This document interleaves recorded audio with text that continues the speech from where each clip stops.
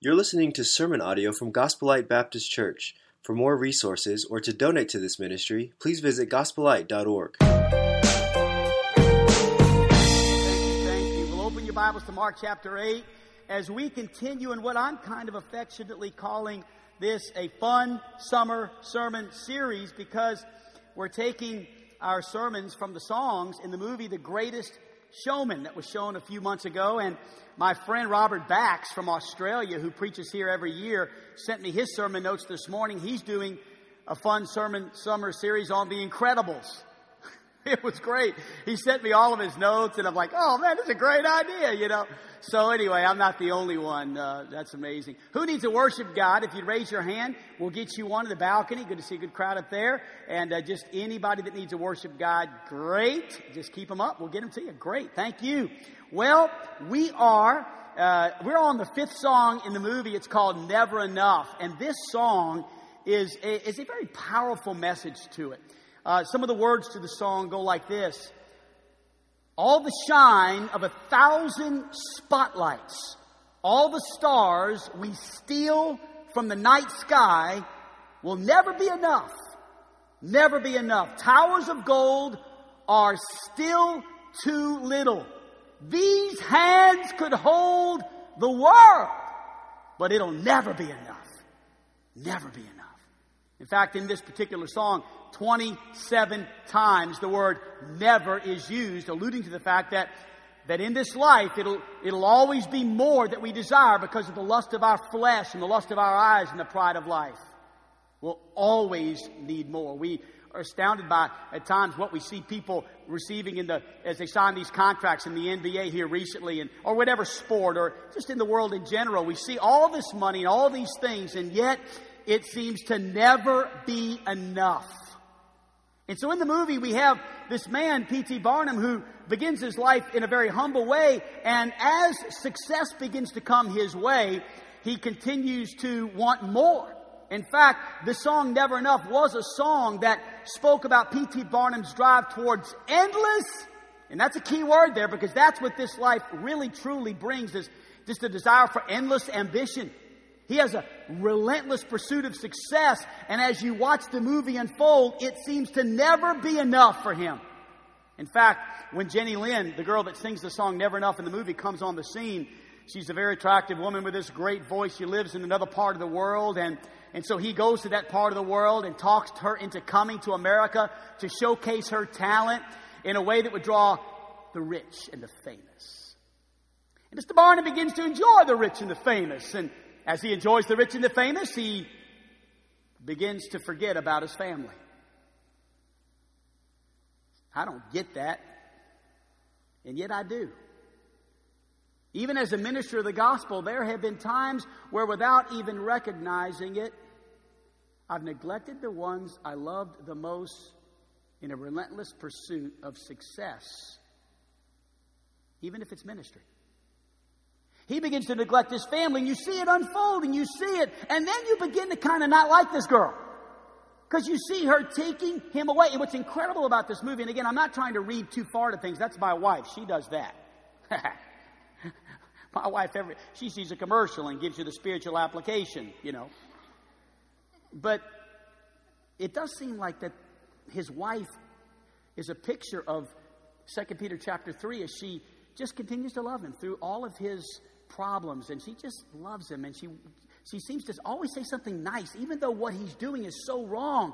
She determines she's going to win him over, not with her conversation, but with just her testimony. It's amazing. It happens the whole entire movie. And as he begins to neglect her and neglect his two beautiful little girls, in fact, there's one scene in the movie, it's the saddest scene, I think, when the girls are running out to this little carriage that he is going away with Jenny Lynn, who sang the song Never Enough, while his girls are running behind the carriage saying, Daddy, Daddy, Daddy. Didn't matter, because it's never enough. And so she sings this song, and as he begins to receive all this fame and money, and her popularity begins to become his benefit, it begins to unfold that Jenny is really out to ultimately maybe take him from his family and even his wife. She makes a statement in the movie that I think is her just unforgettable statement. She said to him at a party that they were enjoying together after one of her concerts, "A man's station is only limited by his imagination."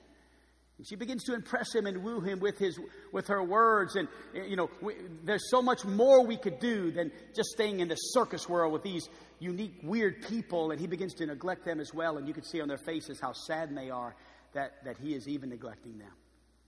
And so we've always tried to give a little piece of the movie as we introduce the message. And so instead of showing you a video, my daughter's going to sing the song. Think about the words, the intensity of the moment. And I can promise you, in just a moment, as we open up God's Word, there's a powerful message here that goes along with a very powerful, intense song. Never Enough.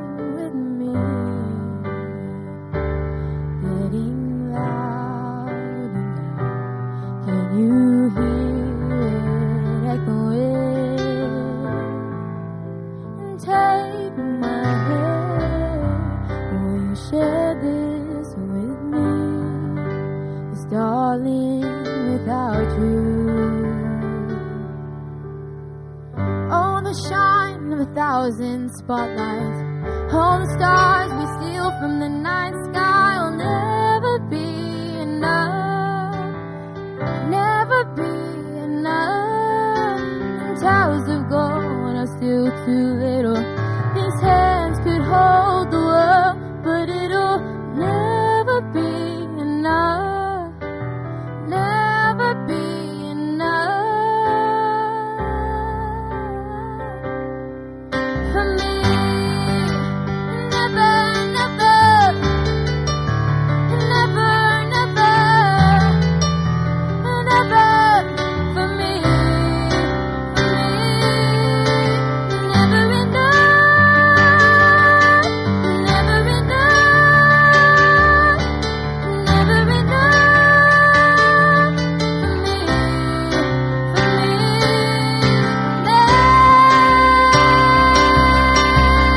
all the shine of 1,000 spotlights, all the stars we steal from the night sky will never be enough, never be enough. Towers of gold are still too little. His hands could hold the world, but it'll never be enough, never be enough. For me, never, never, never, never, for me,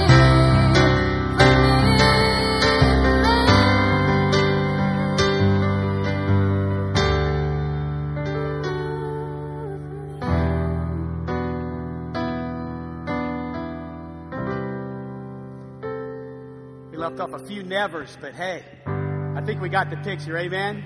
Never enough. Never enough. Thank you, Chloe. You did great. You did great. Mark 8:36.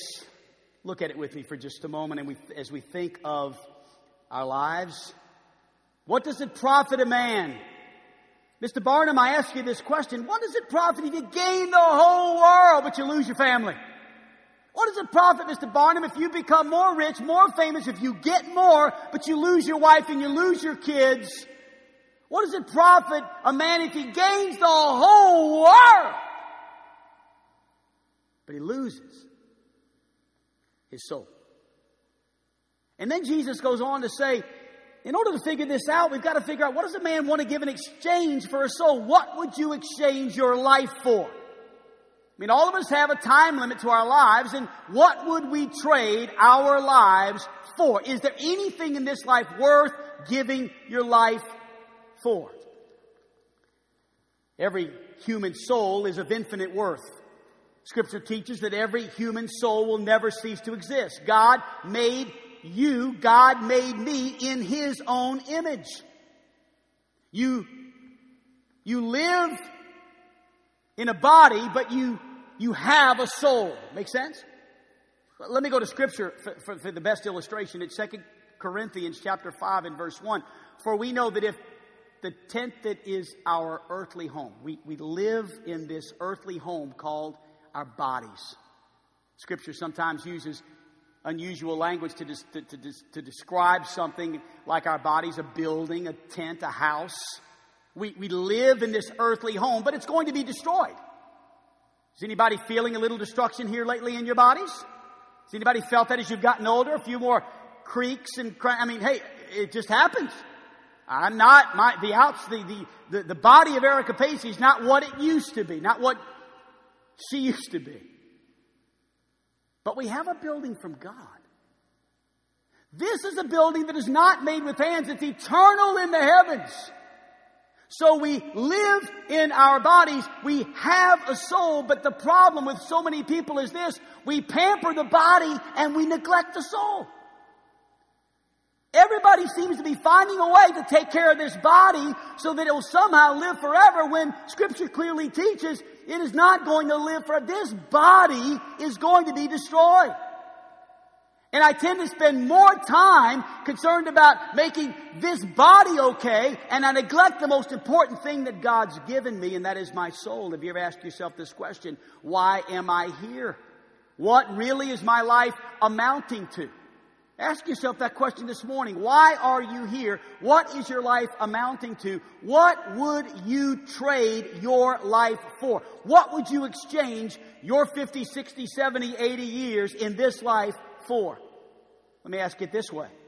If your life were to end today, if this were it, if this were the last day that you were to spend on planet Earth, what could you say that you did? This should be on the screen. What should you say that you've lived successfully for because you've accomplished this one thing? I mean, I've lived my whole life, and I look back on my life, and as I see it, I'm successful because of this. For instance, I'm 53 years of age. I don't know how old you are, but I'm 53, and I still feel young, but I know that I've probably lived more years than I'll actually have. If I live to be 7 more years, I'll reach somewhat of a plateau. It's 60. I mean, for some reason, that seems to be an age that you would say, wow, I'm 60. I've lived a long time. 7 more years is all I've got to reach that plateau of the big 6-0. And as I think about that, I begin to think about, okay, what do I have? You know, how big is my house? Seems to be important to a lot of people. What kind of house do I have? What kind of cars do I drive? What kind of things do I have? How much do I have in retirement? How much money have I stored away, saved away? How much money do I make? And what do I have in this life? And if I'm not careful, I'll begin to care a whole lot about the things that I have and what I own. But the truth of the matter is when someone dies, what do they have? Howard Hughes died, and they asked him, what did he leave behind? And someone quickly answered, everything! Oh, excuse me, he still has one thing, a hole in the ground. It's really all you have when you die, is you have a hole in the ground. The truth of the matter is the Scripture is very clear and says something very interesting about this earth that we live in. And it's found in 2 Peter chapter 3 and verse number 10. But the day of the Lord will come like a thief, and when the heavens will pass away with a roar, and the heavenly bodies will be burned up and dissolved, and the earth and the works that are done in it will be exposed. In other words, everything we call earth and everything in the earth, Scripture says clearly it is going to dissolve. It's going to burn. Everything we have, every possession we have, all of our homes, all of our cars, all of our things will be dissolved.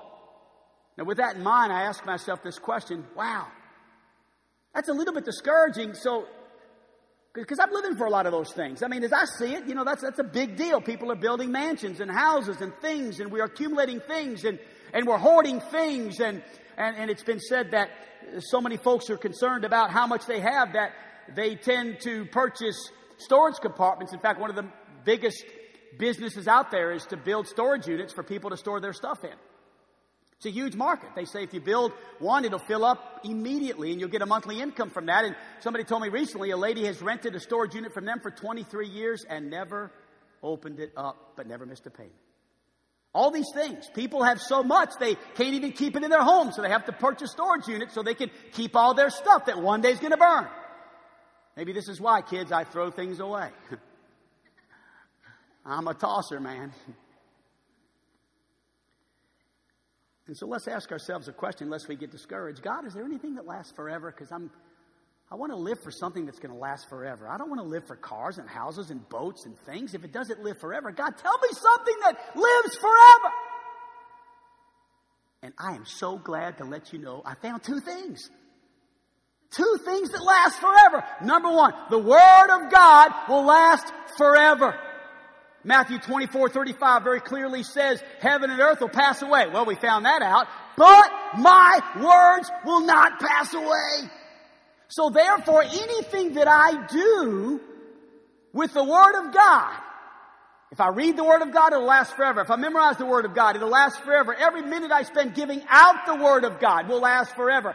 Every dollar that I spend on giving the Word of God out, every time I support a cause that gets the gospel out, the Word of God out, that will last for all eternity. And so I get real excited about things like Kelsey going to the mission field or giving to missions. I get real excited about that. I mean, that's something that's very near to my heart because I know that if I give any money to get the Word of God out, it'll last forever. Wow. That's cool. God, is there anything else that lasts forever? The human soul, God says, is the only other thing that will last forever. So think with me for just a moment. There was a time in human history where you did not exist. For instance, Mo told you about my new grandson. Notice I didn't say his son. It's my grandson, right? And so Mo and Susanna have given our family a beautiful child by the grace of God. And I understand I say that knowing that God has done it all. But God has used them as human instruments to be parents again and yet when I saw little MJ, little Matthias, Andrea Capacey Jr., I realized that little boy has not existed forever. There was a time when God breathed upon his mother's womb. And when God breathed upon his mother's womb, he was conceived and began to exist. And when he began to exist, he will never cease to exist. And neither will you. You will live forever. Everyone in this room will live somewhere forever. If you're saved, if you're born again, if you've been redeemed, you will live forever in heaven. But if you're lost, unsaved, still dead in your trespasses and sins, the Bible's very clearly that you too will live forever, separated from God in a place called hell. So what is the value of one human soul? Every person in this room is obviously equally important to God because God has already shared with us scriptures such as He's not a respecter of persons. So we know that everybody in this building is equally important to God. So how much is one person worth? How much is one soul worth? Well, to understand how much something is worth, you have to compare it to something. And so this morning we're going to compare a soul to three things that Jesus did. Or three things that Jesus said. First of all, notice if you would in our text that Jesus said something. We're going to compare him, number one, to the statement that Jesus made when he said, what does it profit a man if he gains the whole world, but he forfeits his soul? Or what shall a man give in return for his soul? Jesus is ultimately saying in this passage of Scripture that one soul is worth more than the whole world and everything that is in the world and all that the world has to offer. One soul is worth more than the whole world. And to me, that's just unbelievable. Josiah, stand up for just a moment. Third row, Josiah. Not my Josiah, but Josiah Rubio. Come here, Josiah. Let me introduce you to a young man that is 12, 13 years of age. This is Josiah. According to Scripture, you, my friend, are worth more than the whole world. If you were the only person living on planet Earth, according to Scripture, God says you are worth His Son Jesus dying for. We got 6 billion people on planet Earth, but God says I would have died for you if you were the only person to ever live. This guy's valuable. That's what Scripture teaches. One person. And sometimes I wonder why I neglect understanding that as I go about life, accumulating things for myself while I walk by people like Josiah that are worth more than the whole world. Thanks, Joe. So if we're looking at this statement that Jesus made, and we're understanding that there is something called a soul that is worth more than the whole world, here's my question. What is the world worth? Must be worth a lot. How do I figure that out? Well, I go to 1 John chapter 2, verse 15 and 16 on the screen to find out what the world is worth. Love not the world, neither the things that are in the world. If any man loves the world, do you think he's talking about the world? Yeah, world. Now, by the way, he's not talking about the cosmos part of the world or the population of the world or even the materialism of the world. There's something more that Jesus is talking about here when he's speaking about loving not the world. If any man loves the world, the love of the Father is not in him. So here is what the world is worth. For all that is in the world. What's in the world? Well, the lust of the flesh, the lust of the eyes, and the pride of life are in the world. So if I could figure out what the worth of the world is, I would need to figure out what the lust of the flesh, what the lust of the eyes, and what the pride of life is. Because all of those things are not of the Father. God doesn't care about those things. What they are of, though, is the world. And so, what is the lust of the flesh? The lust of the flesh is what I want to do. I mean, there's things that my flesh wants to do.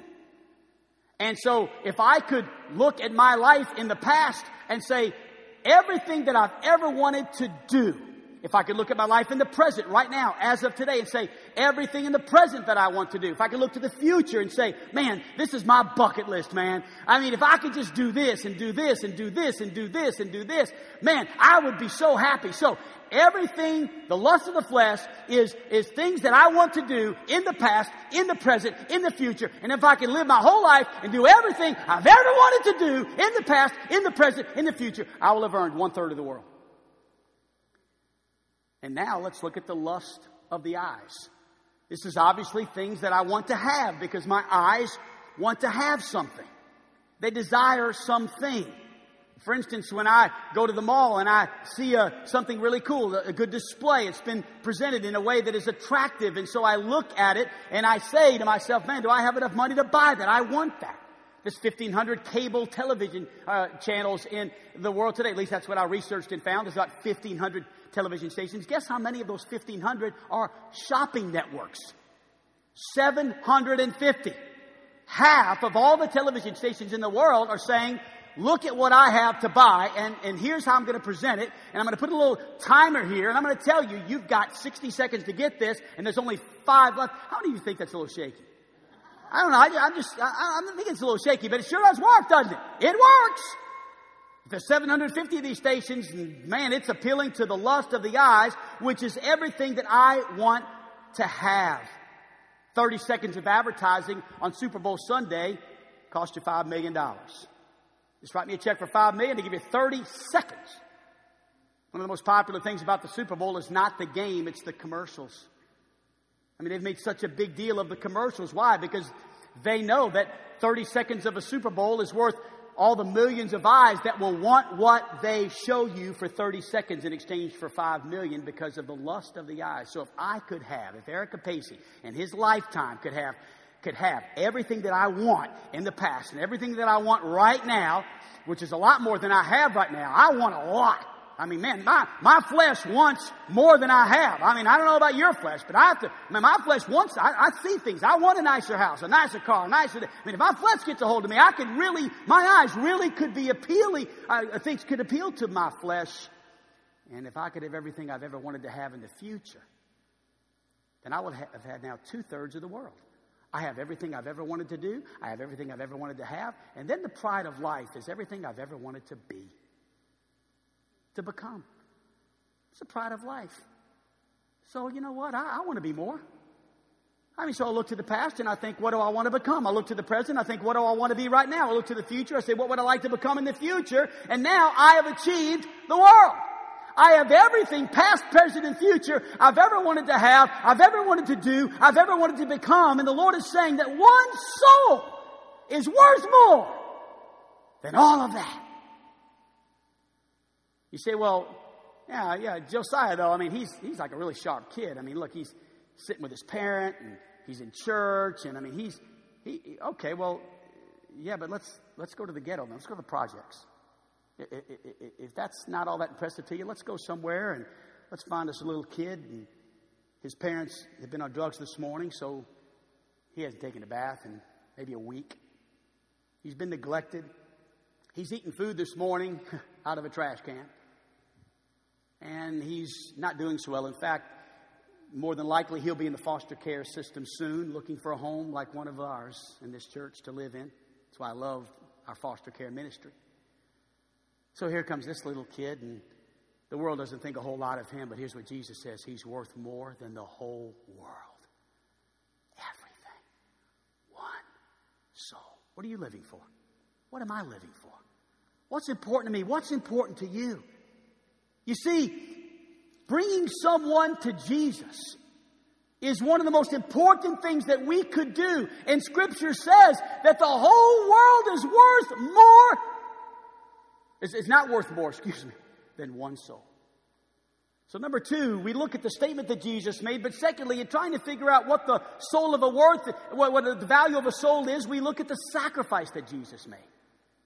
What kind of sacrifice did Jesus make for you and I? Well, this morning I want you to know that God said He loved you so much that He sent His only Son to die on a cross for you.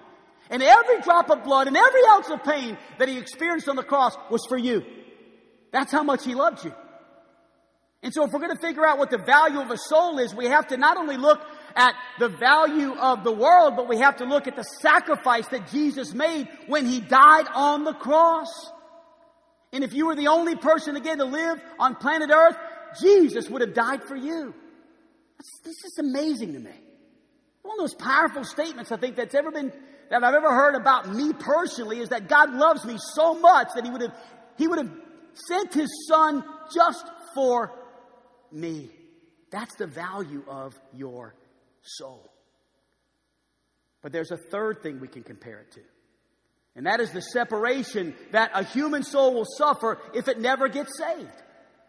The eternal separation that a human soul will suffer if it never receives Christ as his Savior. Because there is a hell.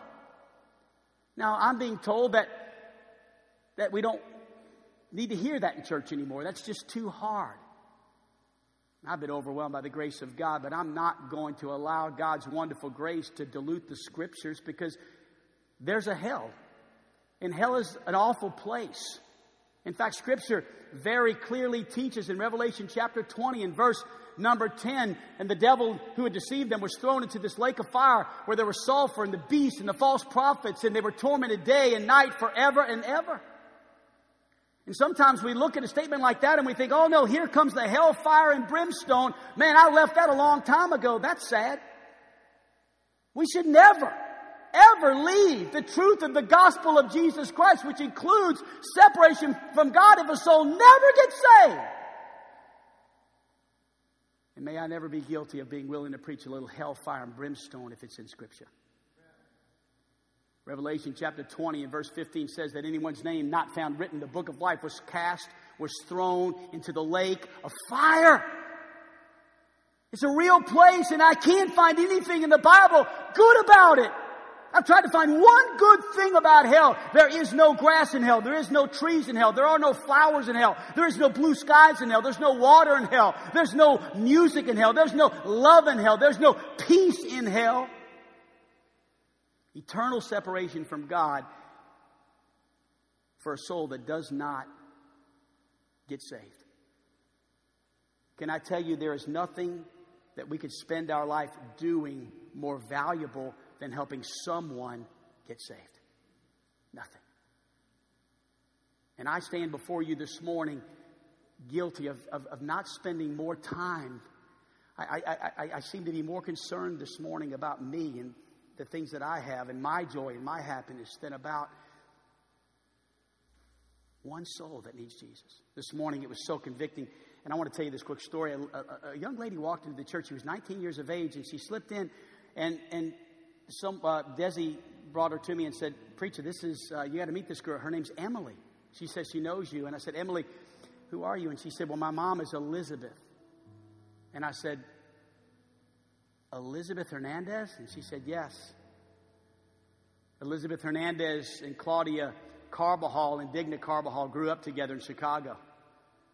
Elizabeth was 15 years of age when I first knocked on her door and invited her to come to church. And Elizabeth cussed me out. I mean, I told this with Emily here. She knew the story. Elizabeth cussed me out and she said, "I don't go to church. We don't go to church." Her dad was a lost man. And so when you get cussed out, you know, it does kind of give you the idea that maybe somebody doesn't want to listen, right? But I went back the next Sunday and knocked again. And she cussed me out again. I can't tell you why I kept going, other than the fact that at that time I must have had a burden for souls like I don't seem to have today. I'm confessing to you before my church. I went back 6 months in a row without fail to that door. 6 months. I'll never forget the day Elizabeth walked out. She was 16. She had already celebrated another birthday. Elizabeth walked out, and she was dressed for church with a Bible in her hand. And she said, and she's walking towards the bus. And I said, "Elizabeth, what are you doing?" She said, "I'm going to church." I said, "No, you're not." I mean, she had said for 6 months she's not coming. She had cussed me out for 6 months. I was in total shock. And she said, "I'm going to church." And I said, "You don't go to church." And she said, "Well, I figure if you can knock on my door for 6 straight months, you deserve one chance. So here's your chance." And she walked right past me, a little sassy 16-year-old girl. Just, "Here's your chance." Exactly how it happened. She got on the bus. Claudia and Digna were saved at the time, and they came every Sunday. And Elizabeth got on the bus, and man, I was so nervous because I wanted her to like it so bad. I remember that whole day in church, I was nervous because I couldn't go to church with her. I went to church in the main auditorium, and she went to a teen church. And so I got back to the bus, and I was loading the bus up with all of our kids, and there comes Elizabeth. And I remember I had a CDL driver, so I drove the bus, and I looked at Elizabeth, and I said, "How'd you like it?" And she said, "I got saved." And I said, "Elizabeth, that's amazing."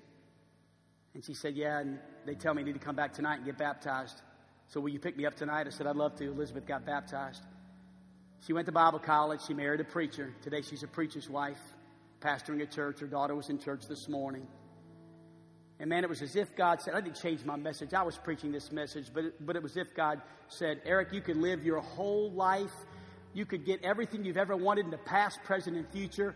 You could have everything the world has to offer you, but you have done more to prove the importance of your existence and being alive today by that one soul than anything else you could ever accomplish." And I stand before you today telling you that this morning I'm allowing, as a believer of the gospel of Jesus Christ, the Holy Spirit of God to bring back to my attention the value of a soul. One soul. One person who receives Jesus Christ as their Savior. One person who says yes to Jesus. I'll close with this illustration. I had a friend that told me this story, and it's an unusual story, but it illustrates so much what I'm trying to say. He said he deeply wanted to ask a question to somebody that was in prison for a life sentence. And he said he just had this dream, and the dream included asking 2 questions to someone who was in prison for life. But he couldn't find a way to get to a maximum security prison and be allowed to go in and ask those 2 questions. Every church he would preach at, he was an evangelist, every church he would preach in, he said he would ask the pastor of that church, "Hey, do you have anybody that works in a prison?" And sometimes they would say yes, but it would never be in a prison where people were there for life, until one particular revival meeting, the pastor said that they had a member of their church that was the head security in a maximum security prison. And he said, "Oh, really?" He said, "Do you think I could get clearance to go in and talk to one of the inmates that's been sentenced to life?" He said, well, let's check out. So he said, look, you're going to have to get cleared. Quite intensive. You've got to give me your license and this and this. And so he did all that stuff. And finally, he got cleared to go. During the revival meeting, he met the preacher at the front of the prison, and they walked him through the prison, shut the door, and you could imagine the scene was probably as intense as you could imagine in your mind. Cold, clammy, steel. The noises were, kind of never ending as you walked down these corridors. And he said the maximum security guy walked him down several cells until finally they reached the cell where he put the key in it. There was one man sitting in a small little 3x6 room with a toilet, a little window, and a small bed. And he said, here's your inmate that's agreed for you to ask him 2 questions. He's the only one that would agree to have a preacher come and ask him 2 questions. So he walks into prison little cell, and he closes the door behind him and locks the key, and the maximum security guy says he stands there until he asks his 2 questions. So he sits down on the little bed next to this inmate that's in prison for life for murder. And he looks at the man and he says, I've got 2 questions I want to ask you real quickly. And he said, well, go ahead. What's the first question? And he said, how do you count time? He said, oh, that's easy. He pulled out from underneath his little bed a piece of paper, a notebook, and he said, here's how I count time. You see that window? Every time the sun goes up and the sun goes down, I mark a day. And every time I mark 6 days, I take one line and mark it through. That's a week. And then every time I get 4 of those, I circle it. That's a month. And then I go, and he turned 37 pages. He said, I've been here 37 years, so many months, so many weeks, and so many days. He goes, that's how I count time. Next question. He said, my second question is, why do you bother? Why do you bother? You're here for life. Why do you count time? He said, oh, I got an easy answer for that one too, sir. He said, you see, I really believe that one of these days, I'm getting out. I'm getting out of this place. And he said, thanks, that's all I have. He walks out of his cell. He reunites with that maximum security guard, and they walk down the prison and outside. And he says, that was weird. Why did you ask those 2 questions? He looked at the evangelist, and tears were streaming down his eyes. And he says, my worst fears were true. And he said, what do you mean? He said, you see, the only difference between that man sitting in a maximum security cell and a man burning in hell is that man still has hope, but somebody in hell has no hope. They'll never get out. It's for all eternity. And this morning, I ask you, what is your life being lived for today? What are we doing to help keep people out of hell? I can tell you this morning, as I think about the offerings we gave this morning to Kelsey, that's not wasted money. That's money that's going to go to help a young lady to spread the gospel somewhere to a little child in a classroom in Thailand where you and I would never get to go. So whatever you're going without this week in this life that was going to burn anyway, that was a good investment. I came home yesterday, and guess what I did? I did the smart thing. I texted my daughter-in-law and said, what do you want for dinner? Listen, when people have babies, they get whatever they want. You know what she said? The most expensive pizza in town, DeLucas. You know what she got? DeLucas. I had my son call Chloe Day, who was working. Chloe said, preacher, we can have you 2 pizzas made by 6 o'clock. I said, make them, get them ready. And 2 cannolis. Hallelujah. I'd sold me some books at this last meeting I just went to, so I had a little extra cash. I walked in there. She said $65 for 2 large pizzas. Hallelujah. I ripped 3 20s out and a $5 bill. I slammed it on that table, as proud as a father-in-law as you could imagine. I drove back to my house so proud that my daughter-in-law was going to get to sink her teeth into some DeLucas pizza because that's what she wanted. And that's what she got. And she can have it again tonight if she wants. I mean, I'm glad I spent that money on my daughter-in-law, and I think it was a good investment. But can I tell you? I'm glad this morning I gave more to missions than I gave to DeLucas Pizza. Because though it made my daughter happy for a moment and satisfied a longing she had after having that little child, the money I gave in that offering this morning to spread the gospel across this world was a better investment. And sometimes I think we get so caught up in things, which I'm not against things, but I wonder, what do we spend our money on? What do we give our money to? And is potentially these giving testimonies, is there value in hearing from someone share from their heart What are we giving our time, our efforts, our monies to? Is it all or mainly about us and me and mine and things and what I want and what I have and what I want to become? Or is it about souls? And so this morning, I just don't think you can preach on a song entitled Never Enough without bringing us to an intense moment of response. What are you living for? What are you doing with your life? What am I doing with my life?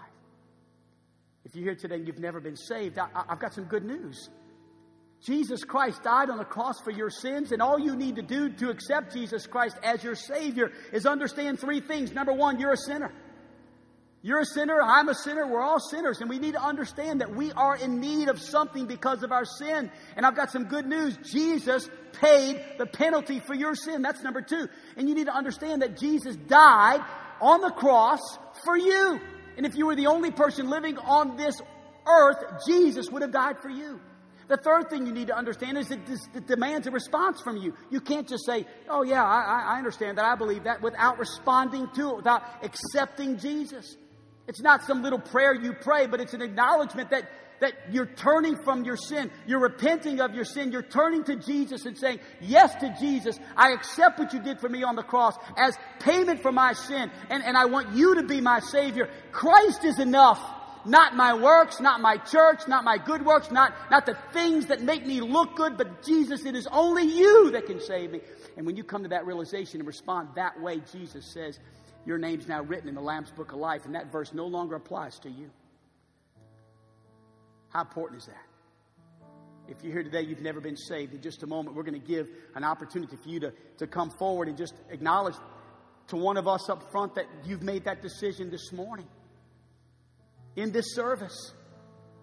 And then maybe others that need to come and pray, Christians who have trusted Christ. Maybe you've been saved, but you're going to ask yourself the question this morning with great honesty. What are you living for? Is it all about you or is it about others? What are you doing to advance the kingdom of Jesus? And are we putting God first? It's a great, great opportunity for us to come to a place where we acknowledge our need of not only being saved, but our need of helping others to be saved. When's the last time you introduced somebody to Jesus? It's a good, healthy question for all of us. So let's bow our heads for just a moment, with our heads bowed and with our eyes closed as our musicians come up. I want to just ask our congregation this morning to pray as to what it is that God is speaking to your heart about. And this is something that maybe needs to change and something that needs to become more important. Do you need to put a higher value on souls than you've placed on souls? Is there something more important to you than the soul of a man who does not know Christ? Well, let's elevate our desire to want to win souls and tell others about Jesus today. May that become something that we begin to put a priority on in our finances. I looked at our missions and I kind of saw it tilting in a direction that was not in a plus but a minus, and I thought, oh God, give us a burden for that. Help us to see that as something we can help in by just giving a little bit to our missionaries all over the world preaching the gospel. I love it. So today I just give you the opportunity, as God would lead you, to come and kneel and pray and seek the face of God. It's never enough. If you live for this world, you'll never find satisfaction. But if you give your heart to Christ, you'll find, finally, He's enough. Father, bless this invitation. Use this passage of Scripture, these illustrations, the song, the truth, the message, to draw us to a place of response and decision. And I pray that if there's anybody in this place that has never trusted you as their Savior, that today would be the day. God, bring them to you, Father. Please draw them to you. And I ask you, Father, that those of us that are saved, that God, we would get a greater burden to want to tell others about what you've done for us. Thank you, God. Thank you, Father, for the gospel of Jesus that has been made available to us so easily here in America. May we be faithful to distribute it, to get it out, to invest in it. God, help us, Lord, to see the value of a soul as we've never seen it before. For it's in Jesus' name I pray. Amen. Shall we stand?